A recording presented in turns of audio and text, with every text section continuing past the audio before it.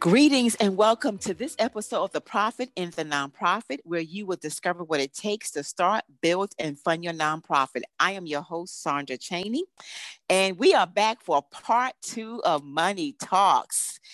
If you missed part one, please go back and listen to it because it was a wealth of information.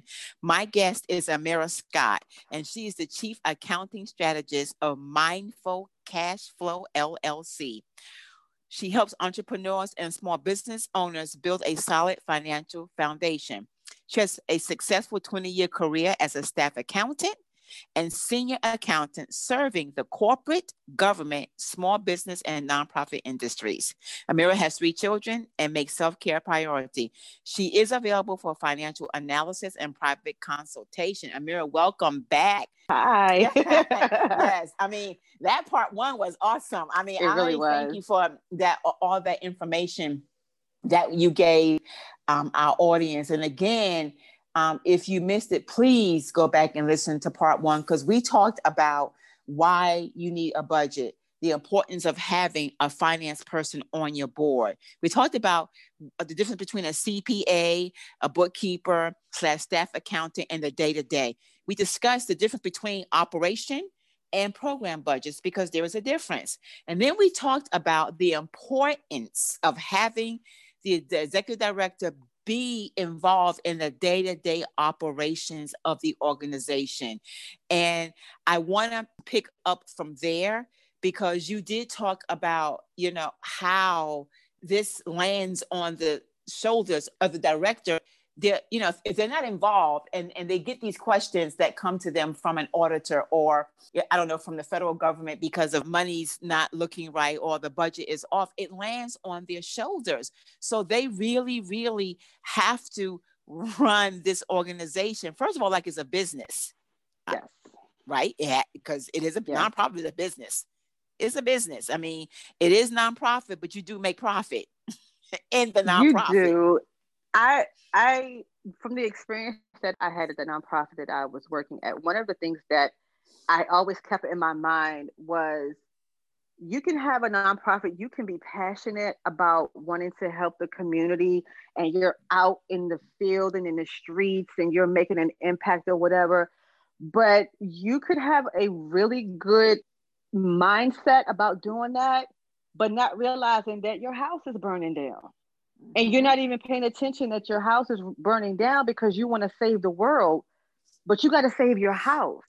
Woo, that's good right there. I'm sorry, but then it's like you're out of order, So you gotta know what's going on before you go out the door to save the world. You gotta make sure that your house is good. When you leave your normal house, you put your alarm on, you make sure your doors are locked, your windows are locked. You make sure the lights are out, everything. The stove is off. Right? The iron is unplugged because I remember leaving the iron plugged up a couple of times. That iron and that stove. Yeah. So you make sure with your house that you do that. You have to look at your nonprofit the same way. Even if you don't do it on a daily basis, make it a point. And I know we can get real busy, or you got a meeting with here, you got a meeting with that, and you got to do this, you got to do that. You need to make like a check-in on a monthly maybe basis on, okay, what is the temperature of the organization? How are things going? What does this look like? Let me look at the financial reports. What's going on here? What's going on there? Because you gotta know. You can't save the world and your whole house is burning down. Oh, that is so true. So having said that, can you share what are some key accounting services that not just should be, but are mandatory for your nonprofit? Because I don't know that people really recognize or understand that. And as a federal review, when I review grants sometimes for the government, and we get these budgets, sometimes you can tell those who actually had someone who knew what they were doing do it versus those who were like, okay, I see $25 million. I'm going to apply for this. Let me just put this budget together, and not really understanding what it takes to run a nonprofit, but also the services that you need from an accounting standpoint. Yes. we kind of alluded to this in the first episode, but you have to have a CFO, just like the service, like the CPA. So I would say the CFO, CPA, your accountant, and these terms can be interchangeable. They could be the accountant, the controller, staff accountant, bookkeeper. Like it just depends on how big your organization is. And I would also add in there a budget analyst. Ooh, why? Why? Oh, that's good. Because all of the rest could do it. The budget analyst, that's their expertise. So explain what a budget analyst is. The bookkeeper is going to just do your basic day-to-day accounting type things. Like I said, paying bills, sending invoices out, reconciling your bank accounts on a monthly basis, those kinds of things. Maybe even doing payroll if you have it. The budget analysis, that's their whole job, is to create a budget. When we talked about the operational and the programmatic budget, to see the budget, the budget trends. Okay, we had this budget for, let's say, Q1. In Q2, the numbers look like this. Let's look at the budget to see where may have been ebb and flows, where we maybe need to change some things here. We're spending too much here, we need to pull back, things like that. And even forecasting. So, okay, this year or this 6 months, the budget was this, but the actual was this. To forecast the next 6 months, this is what the budget should look like compared to this. Like they will do that type of analysis. The accountant, bookkeeper, staff accountant, they're not gonna do that. They're gonna provide you the data to get that done, but that's not their main job to do. Wow. You know, I forgot that sometimes I have seen in, you know, grants and things like that where they have an accountant, but they also have, you know, a budget analyst. And while you were talking, I decided to just look up what a budget analyst is or what they say, because just so that people understand what their jobs are, to make it plain, it says budget analysts may examine past budgets, as she stated, and research economic and financial developments that affect the organization's income and expenditures. They also may recommend cutting spending on particular programs or redistributing funds. This is also why you have to have a finance person on your board, because the finance person will also look at what this budget analyst is talking about, right? And they will either agree with the recommendations or make additional recommendations as it relates to how these funds need to be redistributed. Because, you know, as you know, grants are competitive. So it doesn't mean every year you're going to get the same grant funding. It doesn't mean, you know, and so maybe a point where you might lose funding and you're going to have to look at, so how do I use these funds? And that's why an analyst is important. And that's why a finance person is important. Yes. I never thought about budget analysts. Like everybody said that. Yeah, everybody has a role. And, you know, it could be, you know, we could talking now and it could be overwhelming. Like, oh my God, I didn't know that I was going to need all of that. You know, for my nonprofit, I don't know, you know, this too much, you know, that's what a lot of people say, this is too much. I can't do this. But these are the things that you have to consider and think about when you own a nonprofit. That's why you have to get away from the title of executive director, and you have a nonprofit and that's real catchy and cute and makes you look really good. But for us on the other side who know what that means, we're like, bless you, sweetheart. Yeah, there's a lot that goes into it. And if you don't have the budget, this is why I always go back to your why is so important. Yes. Why are you starting this nonprofit? Why you want to become an executive director? You know, if someone offers you a job, why do you want to be on the board? Like, why? And it goes back to the why. It just goes back to everything. And the budget is part of your foundation, first of all, and you can't do anything without a budget, but you got to have the right people. Yes. In office. You have to have the right people. And these people need to understand conflict of interest. Yes. Okay. I can speak Yeah. on that a little bit because I've had two instances where, because of my expertise, I've been asked to be on the board, and then I've been asked to provide be an SME on the program, and I've been asked to be in the bookkeeper and accountant. And I have Okay. learned that Before you do that, you keep saying the S and E. SM, subject matter expert. Okay. SM is Thank you in for there. E. thank you. Sorry. Yes. Okay. Yes. SME, subject matter expert. Um, I've had to decline some of those because I say, if I'm your treasurer, I can't be your bookkeeper. There's a conflict of interest. Or if I'm your bookkeeper or accountant, I can't be your program workshop leader or whatever. Like, I can't do that. I can't do both because it's a conflict of interest. So you got to pick one. Like, which one am I going to do? Or I pick it myself because I know for a particular nonprofit, like, where I fit in best. And I'll say, if you want my unsolicited advice, can give you that, but I can't serve in that role. So when you say you got to choose the right people and your team, you got to really think about that.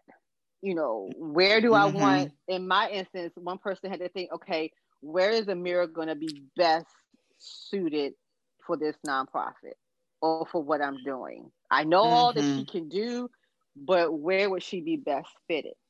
Wow. Okay, so we are going to take a commercial break, and when we come back, we will continue the conversation because I really want to talk about that conflict and how it can hurt you if you don't have that in place or if you don't pick the right people.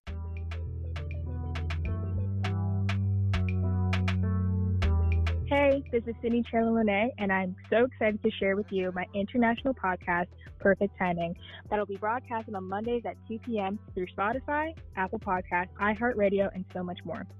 We will have outstanding guests that'll talk about their passions, goals, and dreams. Make sure you tune in and have a seat at the table where we will create a voice for us every Monday at 2 p.m. This is Sydney Collins of Perfect Timing.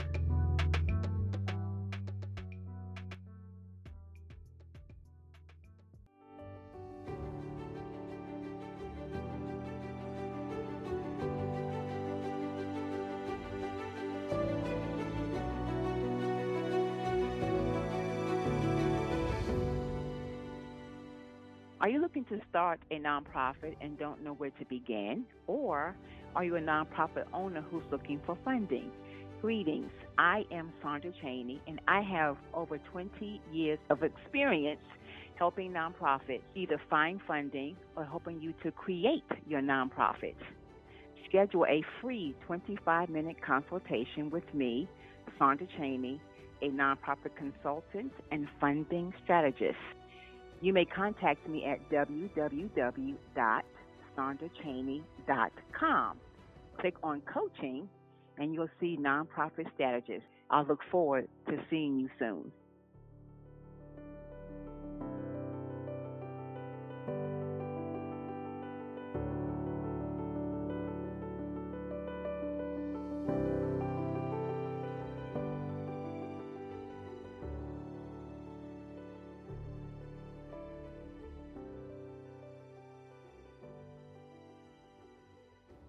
So welcome back and thank you. We are doing part 2 of Money Talks with my guest, Amira Scott.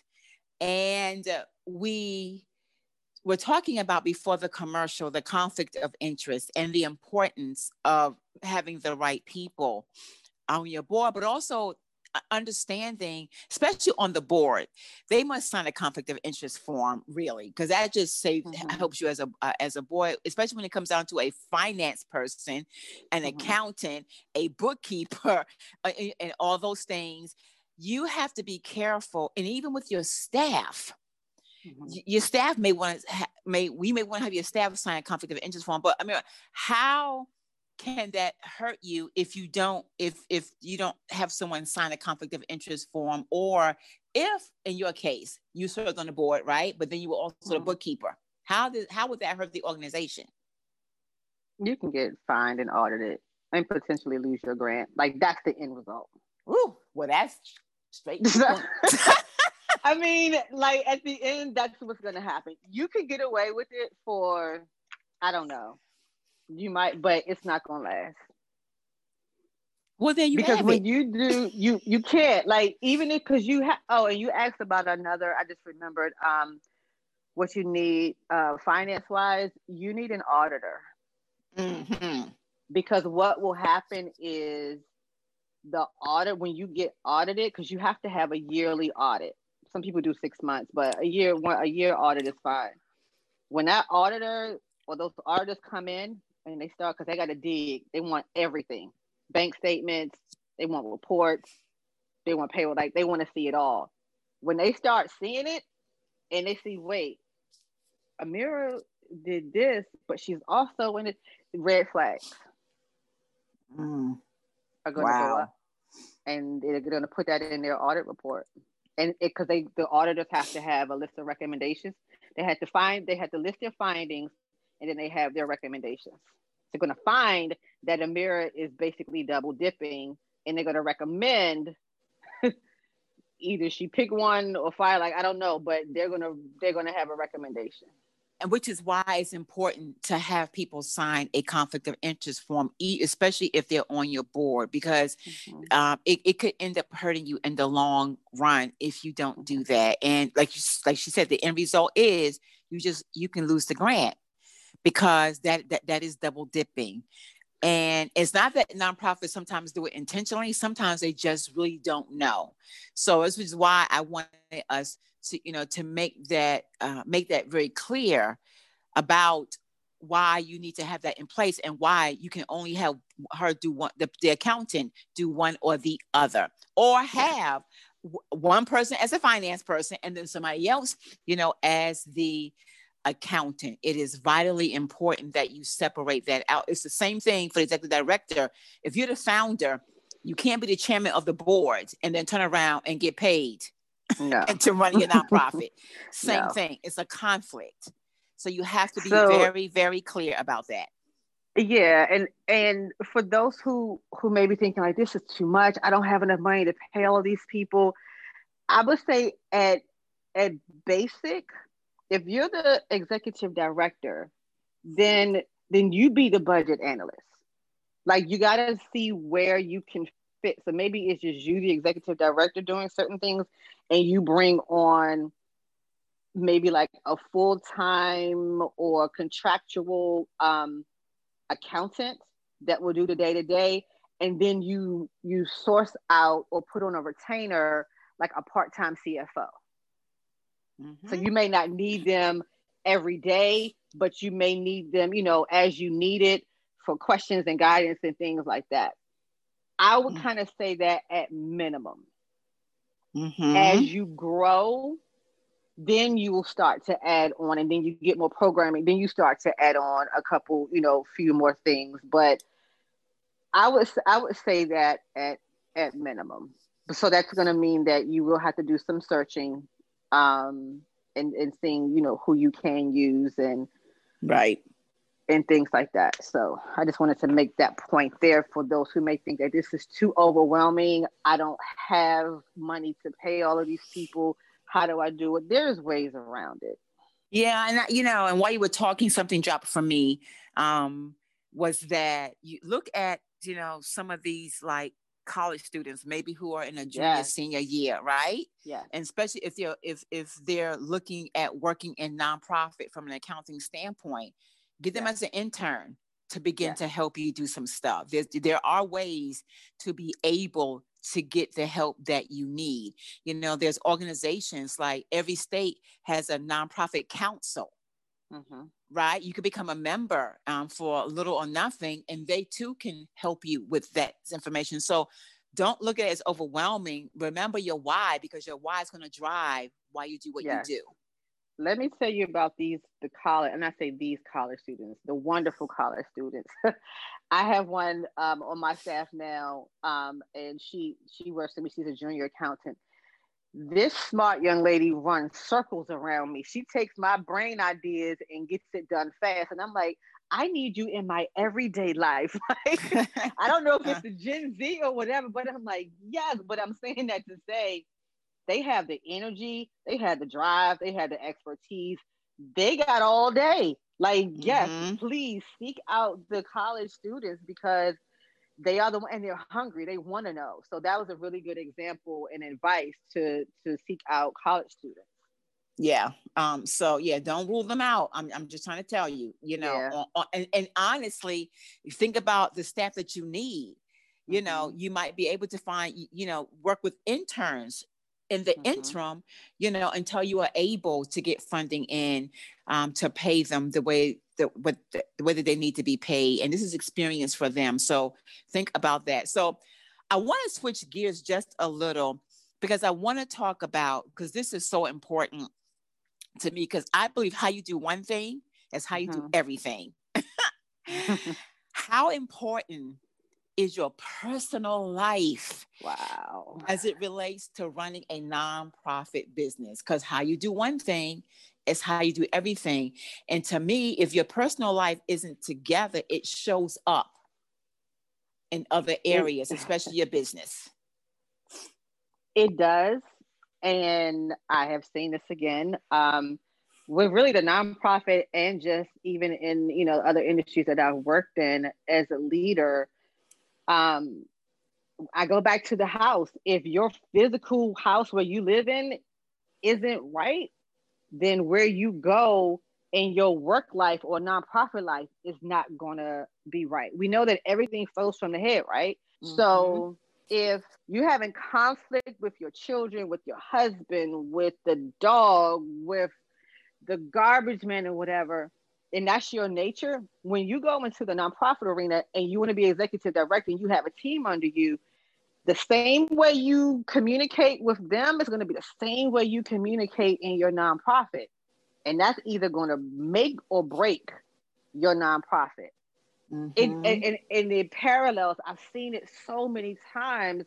It's good to have the title as a leader, but if you don't do the work on the inside to fix you or how you communicate and how you handle people and conflict and things like that, the telltale sign is at home. What they say, if you want to know who you are, have a child or get married.